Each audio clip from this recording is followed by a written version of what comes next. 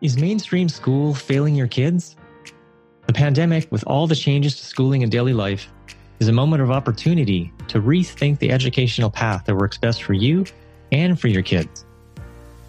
So the question is, how can we as parents find alternative solutions that aren't necessarily having to do it all ourselves or pay for programs that we can't afford?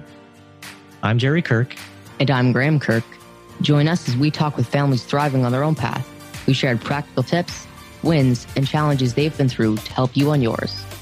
We interview educational experts and parent entrepreneurs with education solutions for the modern age, so parents wanting a better alternative can make confident, informed choices. Welcome to the Modern Education Movement Podcast. You're ready for change. And so are we. Welcome back to the Modern Education Movement Podcast. So today, I want to ask all of you listening what I think is a really important question, and one of which you might not have thought too much about. And that question is, what is education ultimately for? You know, we put in so much effort as parents and as students on education. So what is our why? Is it to get kids into college? Is it for them to get a good job? These common narratives from the educational establishment honestly are weak at best, and yet those are the ones that we're given. My guest today, Frank Forencich, sees a real problem in that modern schooling lacks relevance. He sees the need for a narrative that's much more relevant to the future world that students are going to inhabit. Think about things like climate change and social ambiguity, ecological collapse, very important topics.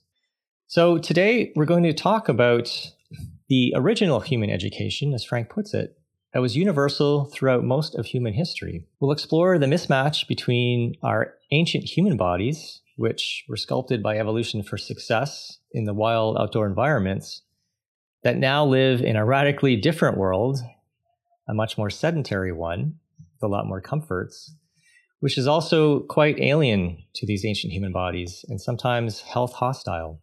Now, to address these and other challenges, Frank is going to go over what he calls his Sapience curriculum. And this is a list of subjects that he believes students need to study for survival adaptation in the coming years. Now, Frank is a writer, educator, and movement teacher with a paleo orientation. And after studying human biology at Stanford, he traveled to Africa on several occasions to study human history in the ancestral environment.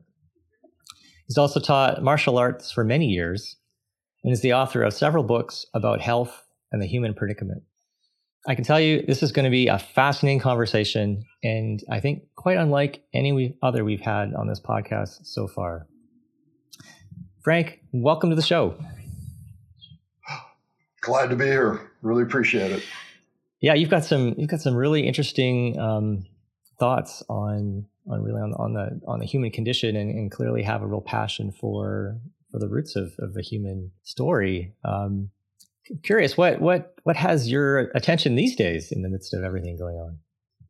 Right. Well, for me, the elephant in the room is always the planet, and that needs to be the thing that's at the forefront of our conversations and our attention. And unfortunately, it's often treated as just another issue. And that's a real mistake. It needs to be the organizing principle for everything. Naomi Klein is an author that I follow quite a bit. And the way she puts it, she says, when your life support system is threatened, all other problems fit inside that problem. And that includes education, because the biosphere is essentially a lifeboat for humanity. It's the thing that keeps us alive. And the lifeboat, in effect, has a hole in it. And we need to patch the hole. We need to keep the lifeboat afloat if we're going to do anything at all. So that needs to be that's the alpha issue of our day. And we start by talking about that, and then we circle back to talking about other things as well. So that's what captivates my attention these days. Yeah, it's like you said, when your house is on fire, you're not going to be worrying about what you're going to eat for breakfast that day. Right. So what would you say then is where's the gap that you see then between what's happening today with education and what you talk about now, which is we really need to be focusing on this crisis we have around our planet. Right. Well, there's a big disconnect in the way we think about the future and the way we think about the rate of change. And there was an educational critic back in the 1970s named Neil Postman, and he wrote about this extensively. And he took a historical view also. And he said, for most of human history, change from one generation to the next was so slow that it was almost imperceptible. You could pretty much guarantee that your children would have the same kind of life that you had, and so on and so forth. So there was a great amount of predictability in that kind of environment. But now everything's different, and we're looking at what amounts to a hockey stick of radical acceleration and radical change. And things change almost day to day now. And it's almost impossible to say with any certainty what our future is going to be like. So that makes the educational challenge really difficult, because for so long, for hundreds, even thousands of years, we've designed education under the belief that tomorrow was going to be pretty much the same as today. Yeah. And we can no longer make that assumption. So the short answer there is that we need to train children for adaptability and a well-rounded set of skills that they might be able to bring to this new unpredictable setting. And I'm afraid we're not really doing that. I think too, you touched on something earlier in our chats for the podcast about also just the importance of relevance, right? I'd love you to expand on that a little bit. Right. Well, I remember first having this experience in high school. I went to a pretty dysfunctional high school, and I remember a lot of my friends complaining about this. They're saying, why are we having to do all these assignments, do all this work? What does that have to do with the world that we are going to inhabit? And back then, the big challenge was the Vietnam War and the looming Cold War and the early signs of ecological devastation. And for the life of us, we couldn't draw a line between the homework assignments we were getting and the world that we were just about to inhabit. So that question of relevance was good then, and it's a really good question now. And what I'm beginning to see is that students are pushing back. Especially in Europe, there's a group of students called Teach the Future. That's the name of their website. And they're demanding that we actually teach the crisis specifically as a learning opportunity instead of some abstract condition that students will inhabit later. It's a great opportunity to learn the history of the crisis and what kids might do in it. So relevance is more important than ever. Yeah, it's interesting you bring that up. Made me think too. I have an interview next week actually with young person Addie and another fellow. They're going to talk about something called Youth Rights Day coming up later this year on I think this is the UN Human Rights Day for the Child in November. So yeah, definitely there are more and more signs and see more examples of young people taking ownership or wanting to take ownership and working to claim that. So yeah, I agree. Things need to move in that direction. So what do you say then for you is really ultimately the purpose of education? Like what is it that we need to be focusing on? That's a great question. And what I see is a vacuum there, because our culture at large and education at large seems to lack a unifying narrative to hold it all together. And what we've had in modern culture for the last few hundred years is this man over nature narrative.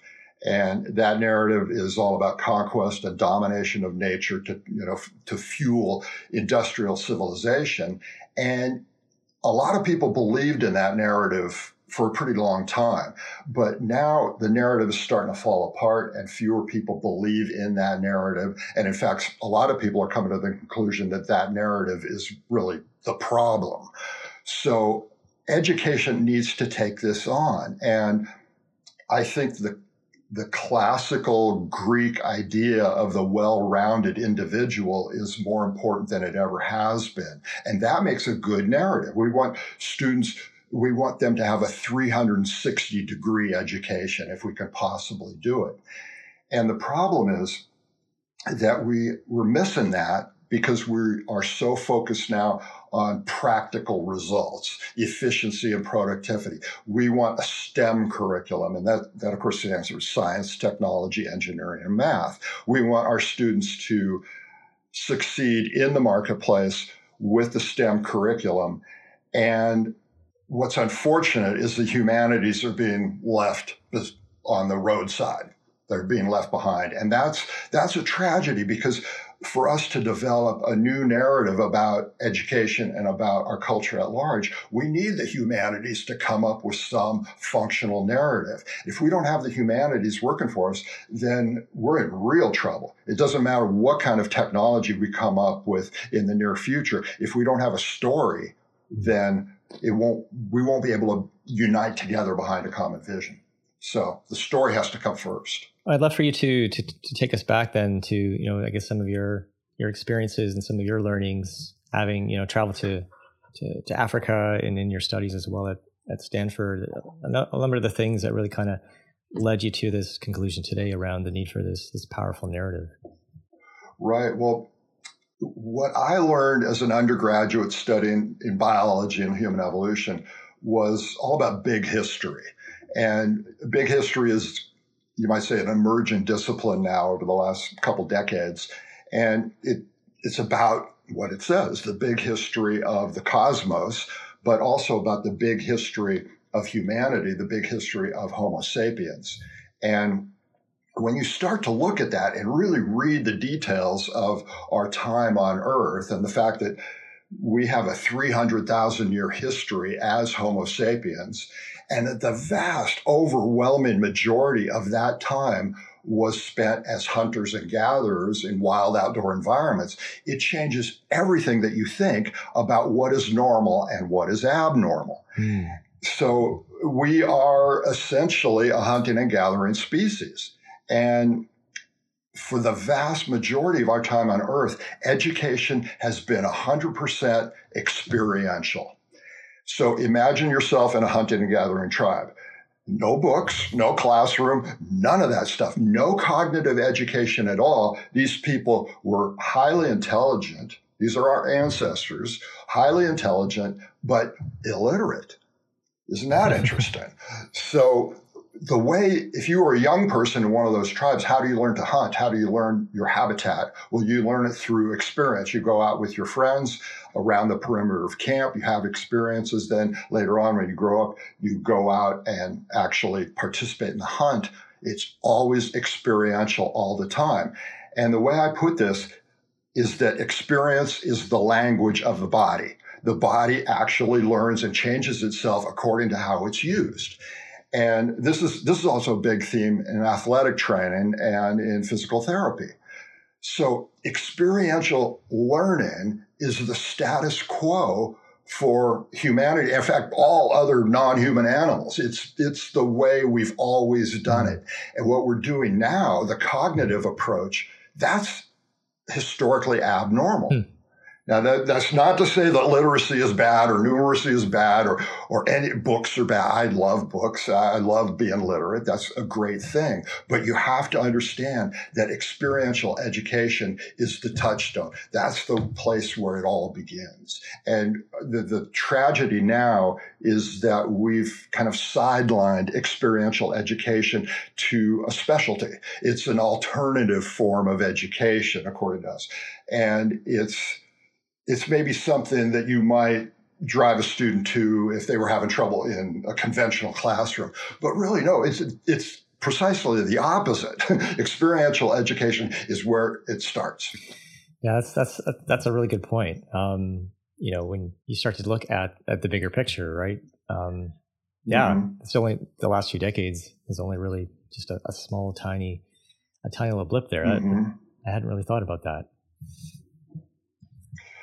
Yes, and the whole idea of sitting down in a classroom can be very valuable to students, and it's definitely worth doing, but you have to remember that it's historically abnormal.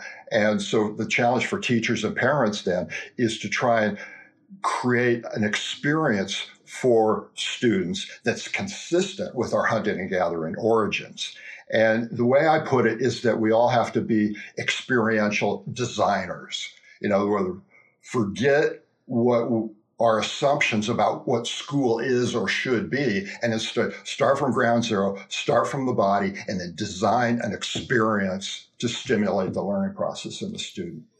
Interesting. So if you had a clean slate and you could create kind of your model school for the modern age, what would I walk into if I was one of those students? Well, I've given that a lot of thought, and I even for a long time wanted to start a school on my own. But for me, the best model here comes from the martial arts, because in a martial arts setting, you have most of what you need to succeed as a student. You have physical engagement with the process. People are doing movement. You have a tribal element to it. And then you could add in cognitive training to that as well. But it's highly focused. It's disciplined. There's an atmosphere of respect and of honor as well. And that, for me, I've been in lots of different classrooms and lecture halls and all sorts of educational environments. And the thing that worked best for me was the martial art dojo.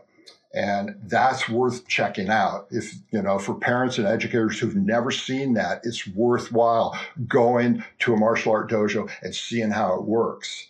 And just anecdotally, I've heard from a lot of parents who say, my young kid was a problem. My young kid had attention problems, couldn't focus. And then he went and enrolled in a karate class. And 6 months later, now he's on track. And I've heard this story so many times that it's worth taking seriously. Yeah, my own son spent some time in Taekwondo.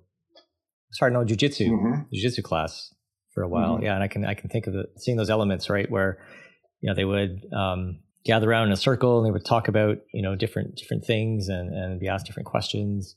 There was a sort of a fun element to it, but also a discipline, a structure, rules of engagement, so that there was a kind of that safe container through which they could experiment and try and room for failure as well. And also celebration, right? Recognition of achievement as well. So yeah, and I guess that's a great example. So I'm curious to understand a little bit more too about what you're talking about, how as you point out, like our bodies themselves are ancient in the sense that they've evolved for hundreds of thousands of years. And now we're in a much different environment where we are hunters and gatherers so much, and how that can be, as you call it, a health hostile environment. I'd love for you to expand on that. Right. Well, this has happened so fast. Civilization has happened so fast, especially the modern form of civilization that we experienced in the last 100 years or so. This has happened in the blink of an eye, and our bodies have not changed hardly at all during that time. So we are still hunter-gatherers. We still have this aboriginal programming, if you will, to live in an outdoor wild setting. And now we're trying to take that same body and get it to work indoors. And that's what's called a mismatch, or evolutionary discordance hypothesis. And there's a lot of features of the modern world that are very much alien to who we are. And that's everything from sedentary living to chronic stress, to sleep deprivation, to chronic noise and social ambiguity. All of these things are alien to us. And some people manage to adapt, and some people do pretty well in this modern alien environment, but a lot of people don't. And what I find interesting is that a lot of the common mental health problems that people experience, everything from depression and anger, anxiety, all of this cluster of difficulties of adaptation, that shouldn't be surprising to us at all. Because if you take a veterinary approach to the human animal, this is exactly what you would expect. I mean, you take an animal that is evolved to live in a wild, outdoor, natural environment. You put that animal in an incarcerating environment, you're going to see behavior problems. You're going to see mental health problems as well. So none of this should be a surprise. And I don't put this down to, say, for example, neurotransmitter imbalances in the student's brain. I don't see it that way at all. I say, no, we're taking a normal animal, putting it in an abnormal environment, and then we're seeing a characteristic response to that. So again, as experiential designers, it's up to us to create more paleo-appropriate environments for our students to learn. Yeah, and I think in light of where we are right now with the ongoing pandemic and so on, we've certainly seen that amplified, right? Where, you talk about being caged. Certainly, that's, I think, been the case for a lot of us. Not able to be as social or interactive or to be as active outside, things that were out of the limited things that we did have available to us. So many of those things were taken away, and we're seeing a lot more struggles mentally, emotionally than before. So I guess that. Well, the salient idea here is the chronic stress that's experienced by the modern human animal. And again, if you contrast that with our paleo experience, as a hunter-gatherer, you would have had occasional stresses.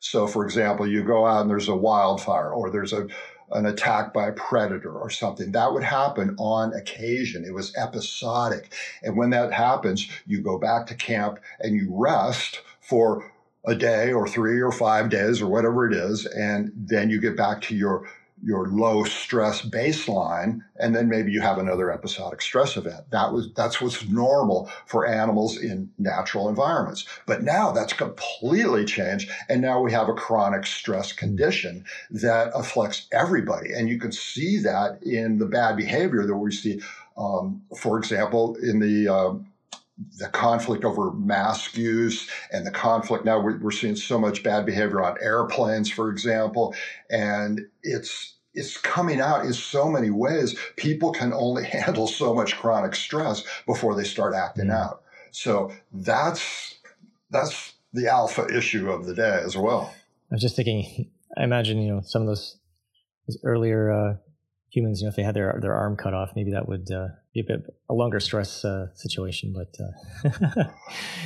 right, and that brings up another point, because I think for original human animals, people were highly physical and really robust and really resilient. With no medical care, people surely suffered all kinds of trauma, that kind of thing that you talked about, but people did get better and people were able to rebound. And what I see in the modern world is kind of a weakening of the human animal and this dependence on medical care that is also abnormal. So something has happened to our physicality and our resilience along the way. Yeah, that's an interesting point you bring up. It reminds me of a personal situation I had. So it was a year ago, or maybe it was 2 years ago. For the first time in my life, I mean, I'm 49 now, so this was 47 or 48. My dentist found like 4 cavities, which for me was like shocking. But as I started looking into it and trying to look at the underlying causes and the roots, because I didn't actually want to get my teeth filled like the typical situation would be with cavities. I started learning about some of their earlier ancestors and just these different environments even today, where the diets of people who are very paleo, like back in the early days, cavities were just unheard of. Right. They ate in a way that supported what their body needed. And so I actually switched to a much more paleo diet and a lot more high fat content and a number of other things. And I was actually able to heal those 4 cavities and when I went back, instead of getting them filled, they found there was nothing to fill. That was pretty satisfying. So good for you. Yeah. So I'd love for you to talk a little bit more then about, I guess, what we can do as far as building up that resilience again that we had as our earlier ancestors did. Right.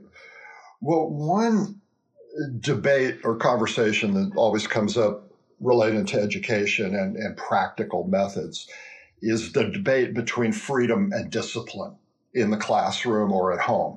And we have lots of people lining up on both sides. Some people advocating for more freedom for kids. They need more experiential time. They need to play more, and so on. We've all heard that. And then other people are more disciplinarians, and they say, well, we need to keep the kids on task, and you have to do sets and reps of their work, and that's what's really most important. And so these two camps are always arguing.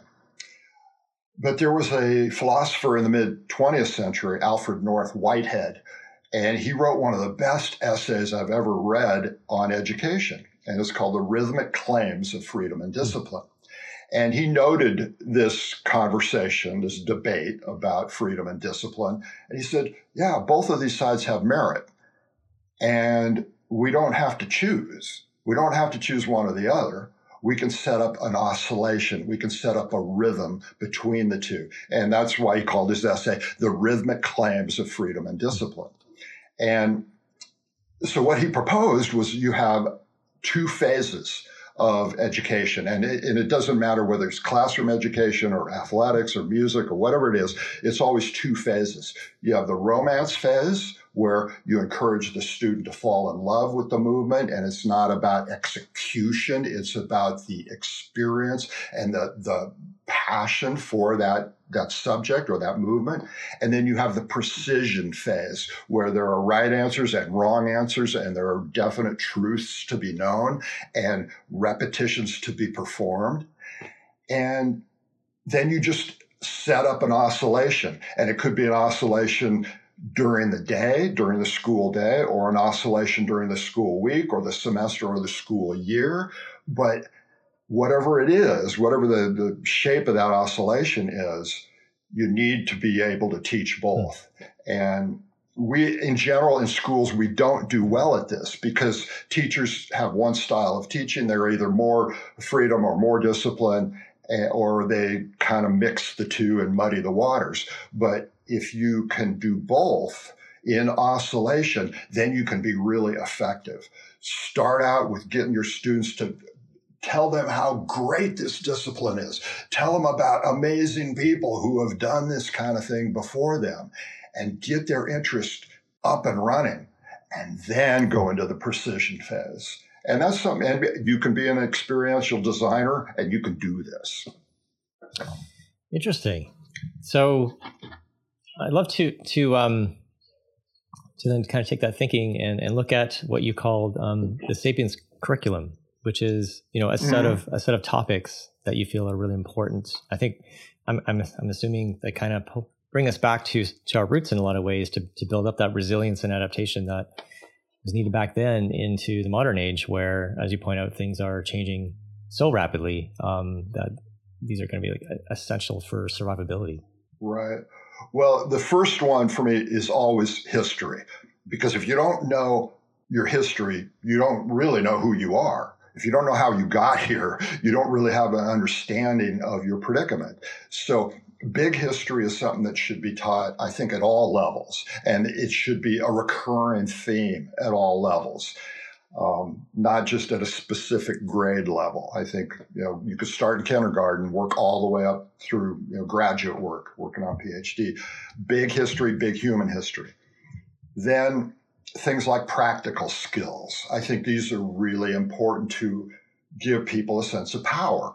Do you know how to fix the water heater in your house? Do you know how to fix things? Do you know how to grow food? Do you know how to perform practical things that you may well have to do when society is lurching forward and struggling to find its way?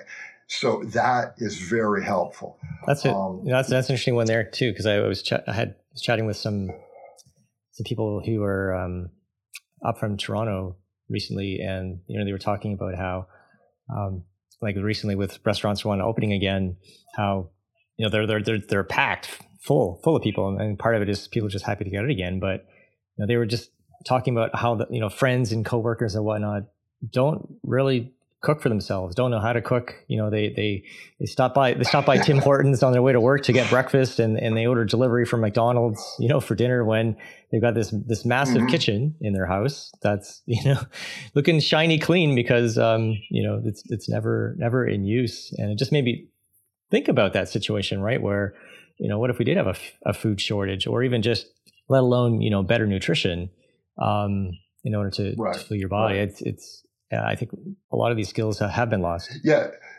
And in that sense, I look back to my time in Boy Scouts. And Boy Scouts is what it is, but it was actually a very solid education in some of those practical skills. And it gave me personally a sense of resilience and empowerment, because I feel like if I can't get the experts to help me out, well, then I could probably figure out a way to do it myself. So the practical skills are important, not just for their own sake, but for the sense of empowerment that they give students. I would also stress social skills, especially simple things like the ability to have a conversation with another human being. And that is something that really tends to get lost along the way and is going to become increasingly important. This is something that I've noticed in casual conversations around town, is that a lot of people are incapable of the back and forth give and take that happens in a normal conversation. And a lot of us are socially dysfunctional. That's got to change. Being able to put down your phone is an important skill too. And that's obviously we need to be adept with technology. That's a practical skill, but we've become over-reliant on that. And so that's something. Physicality. This is a great subject, because what I'm talking about here is not necessarily physical education in the conventional model, which is mostly sports. No, I'm talking about raw, primal, native physicality, teaching young people how to use their bodies in basic locomotion, bipedal locomotion. Do you know how to run and jump and hop and walk long distances? Can you climb a tree? Can you dig a hole? Can you lift a rock? Can you do the basic things with on your own or with other people? And that's where physical education would come in. Physical education also needs to be promoted in its value, because right now it's mostly at the bottom of the hierarchy. We live in this Cartesian culture where the abstract mental activity is held to be of the highest good, and physicality is at the bottom. And that's in most schools. So that needs to change as well. Unless you're talking about sports, right? Competition, in those areas. Yeah, sports that's a funny one, because I think a lot of kids benefit from sports. Sports can be great for a lot of people, but sports are movement specialties. They are modern movement specialties. And what the modern teacher tends to do is leapfrog over our paleo roots and go directly into sports. And for me, it doesn't make sense to teach an 8 or 10-year-old how to play sports, because they still have a lot to learn about being a better hunter-gatherer.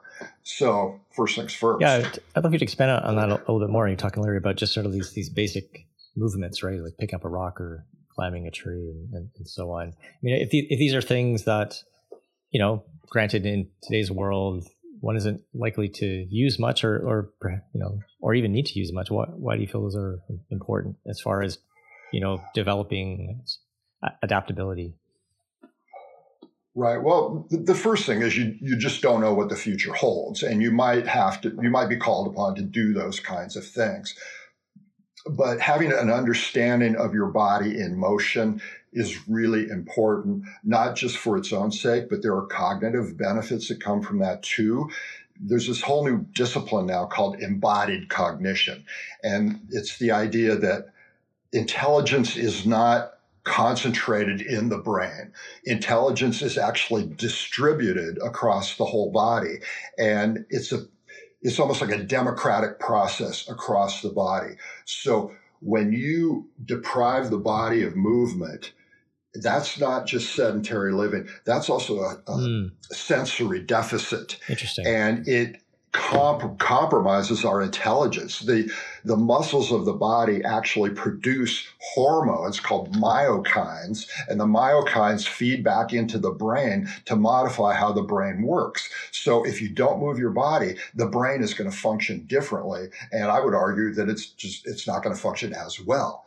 So I would agree with that. It's all of one piece. And in a sense, it doesn't really make much difference what kind of movement you do, but the important thing is physicality, robust, vigorous physicality. Yeah, it sounds like, and just varied movement sounds like a healthy thing as well.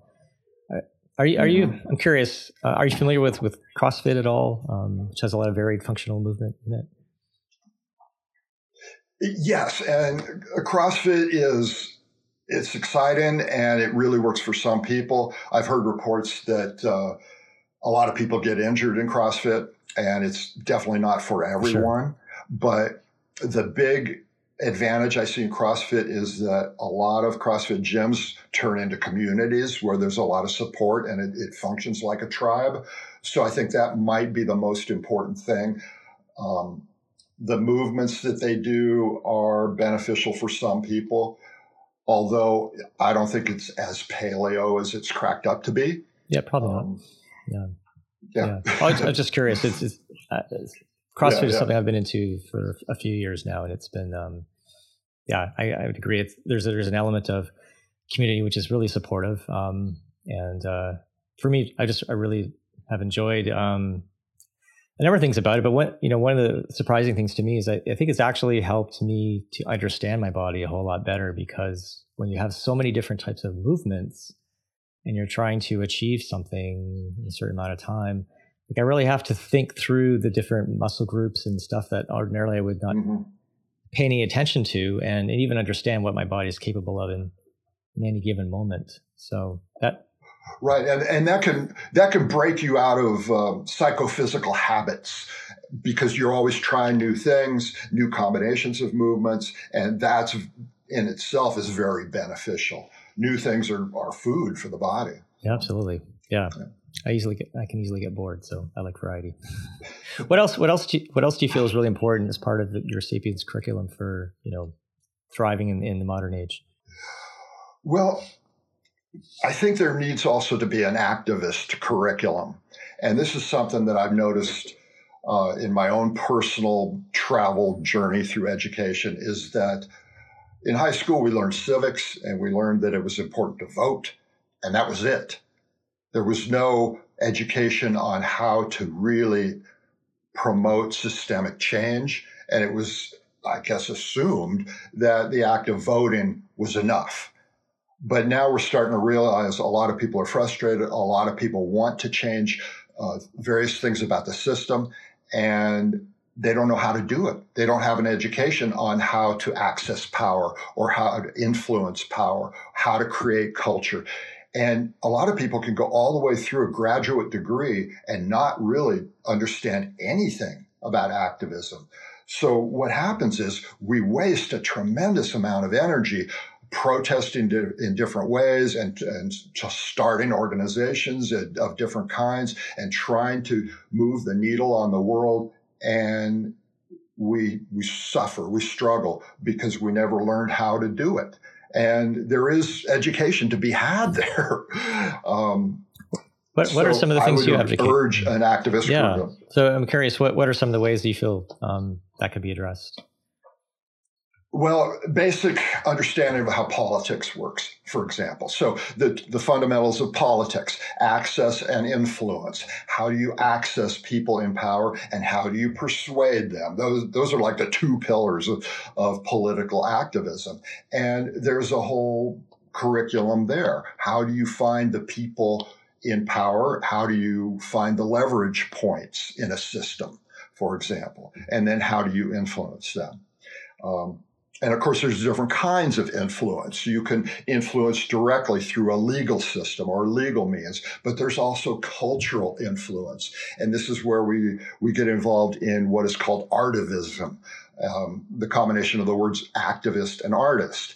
And this is really an exciting domain because artists can use their art, their music, whatever, to influence popular culture, and that in turn has a systemic influence. And there's an education to be had there as well. So I would like to see all of these things. And I imagine too, as part of this, as you pointed out earlier, with creating that rhythm between execution and I'm not sure exactly how you put it, but like freedom and discipline. Yeah, where part of it is just tapping into that desire and the momentum of possibility and excitement and interest in even getting involved, because it's so easy, I think, for a lot of us to feel like, well, what can I do, or what I do can't make a difference, even if I'm given the learnings around some of the tactics and so on. It still won't really make a difference. So I think this is really an important aspect of believing you can, and even a tribal aspect where we can do this together. You're not alone.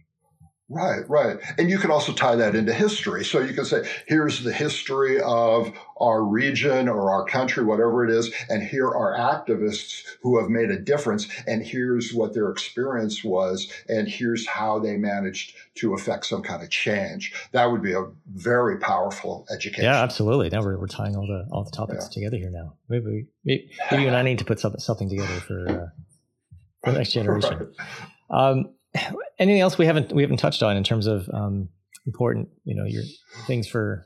Well, I would also. I'm a big fan of this educator and writer named Alfie Kohn, Kohn, and he's written a book called Punished by Rewards, and this is fantastically important. Because what he does, he's looked at grading systems and the other kinds of rewards that we offer, not just in schools, but in the workplace and society in general.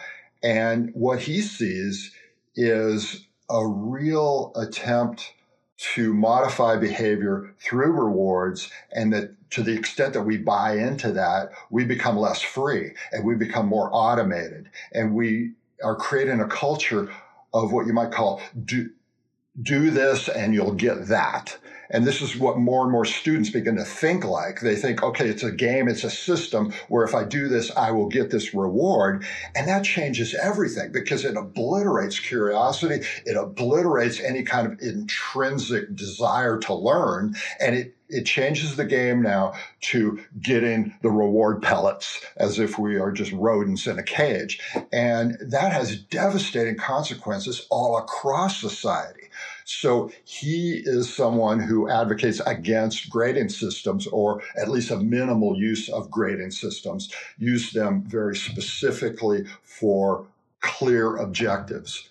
And otherwise, try and promote the intrinsic curiosity of the student. And that makes a lot of sense to me. Yeah, I'm a fan of Alfie's as well.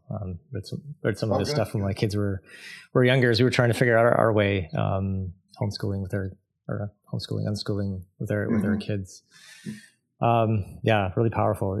It really comes down to, I think, curiosity for anything to happen, right? If you want to get to know someone, if you want to change an issue, it's even I was talking with my son Graham in our previous interview. He does some of these with me, and he struggles a little bit with. He's 14, so it's still lots of development going on there, and he really struggles to find questions. I think part of it is, not trusting himself even to ask the questions. And I just invite him just to pause and think, okay, we're going to interview this amazing person on this topic. Like, what are you really curious about them? What do you want to know? What strikes you as fascinating about their story? And just to tap into that. And, it's rewarding when I start to see him kind of breaking out of his shell a little bit and venturing forth, some questions of his own, even sometimes in the moment, because I really feel like that's the birthplace of change, right? Is curiosity. So I'm glad you shared that. Right, and once again, it ties into big history, because if you look at the history of Homo sapiens and all the creations that we've done over the thousands of years, almost all of that has been motivated by curiosity. I mean, the great writers and philosophers of ancient Greece and the great cave painters of Europe, they weren't doing that because they were getting paid or getting a gold star or a grade. They were doing it because they were authentically interested in the subject. And that is still within us. That's something we can still do. So, for parents listening out there, then, who would like to, help better equip their kids for the future and perhaps try to fill in some of the gaps that we've talked about in their education today, where can they find out kind of more about, things we talked about today, in particular the Sapiens curriculum that you've been sharing? Right. Well, people can go to my website, which is exuberantanimal.com, and just look up the Sapiens curriculum. It's easy to find online, and it's on Amazon, so that's easy to find. And yeah, I would just recommend finding a good martial arts studio and doing a few months at least of that kind of training to get that sense of physicality in a team or tribal environment. And it's a good look at the old way of how education used to be conducted. So those are good options. That's awesome. Appreciate that. And any final words you'd have for parents? Any final words of advice? Well, just to treat education as something sacred and honorable and really, really important. And I think we kind of know this, but we tend to get lost in the day-to-day shuffle of what we're trying to do and the worksheets and the homework and all that stuff. But it's a very honorable process, and it has a long history, and it's something that humans are really good at. So honor our ancestry with that, and don't try to do too much. Try and get the core fundamentals across and have a narrative and repeat the narrative. Whatever you decide the narrative is for your students and your process, repeat that over and over again. Make sure people know what it is, and then you'll have some clarity. Awesome. All right. Thank you so much for being on the show today, Frank. I've learned a lot, and definitely going to check out your book as well to support myself and my kids and people in my community. So pleasure having you on the show today. Wonderful. Thank you so much. I really enjoyed it.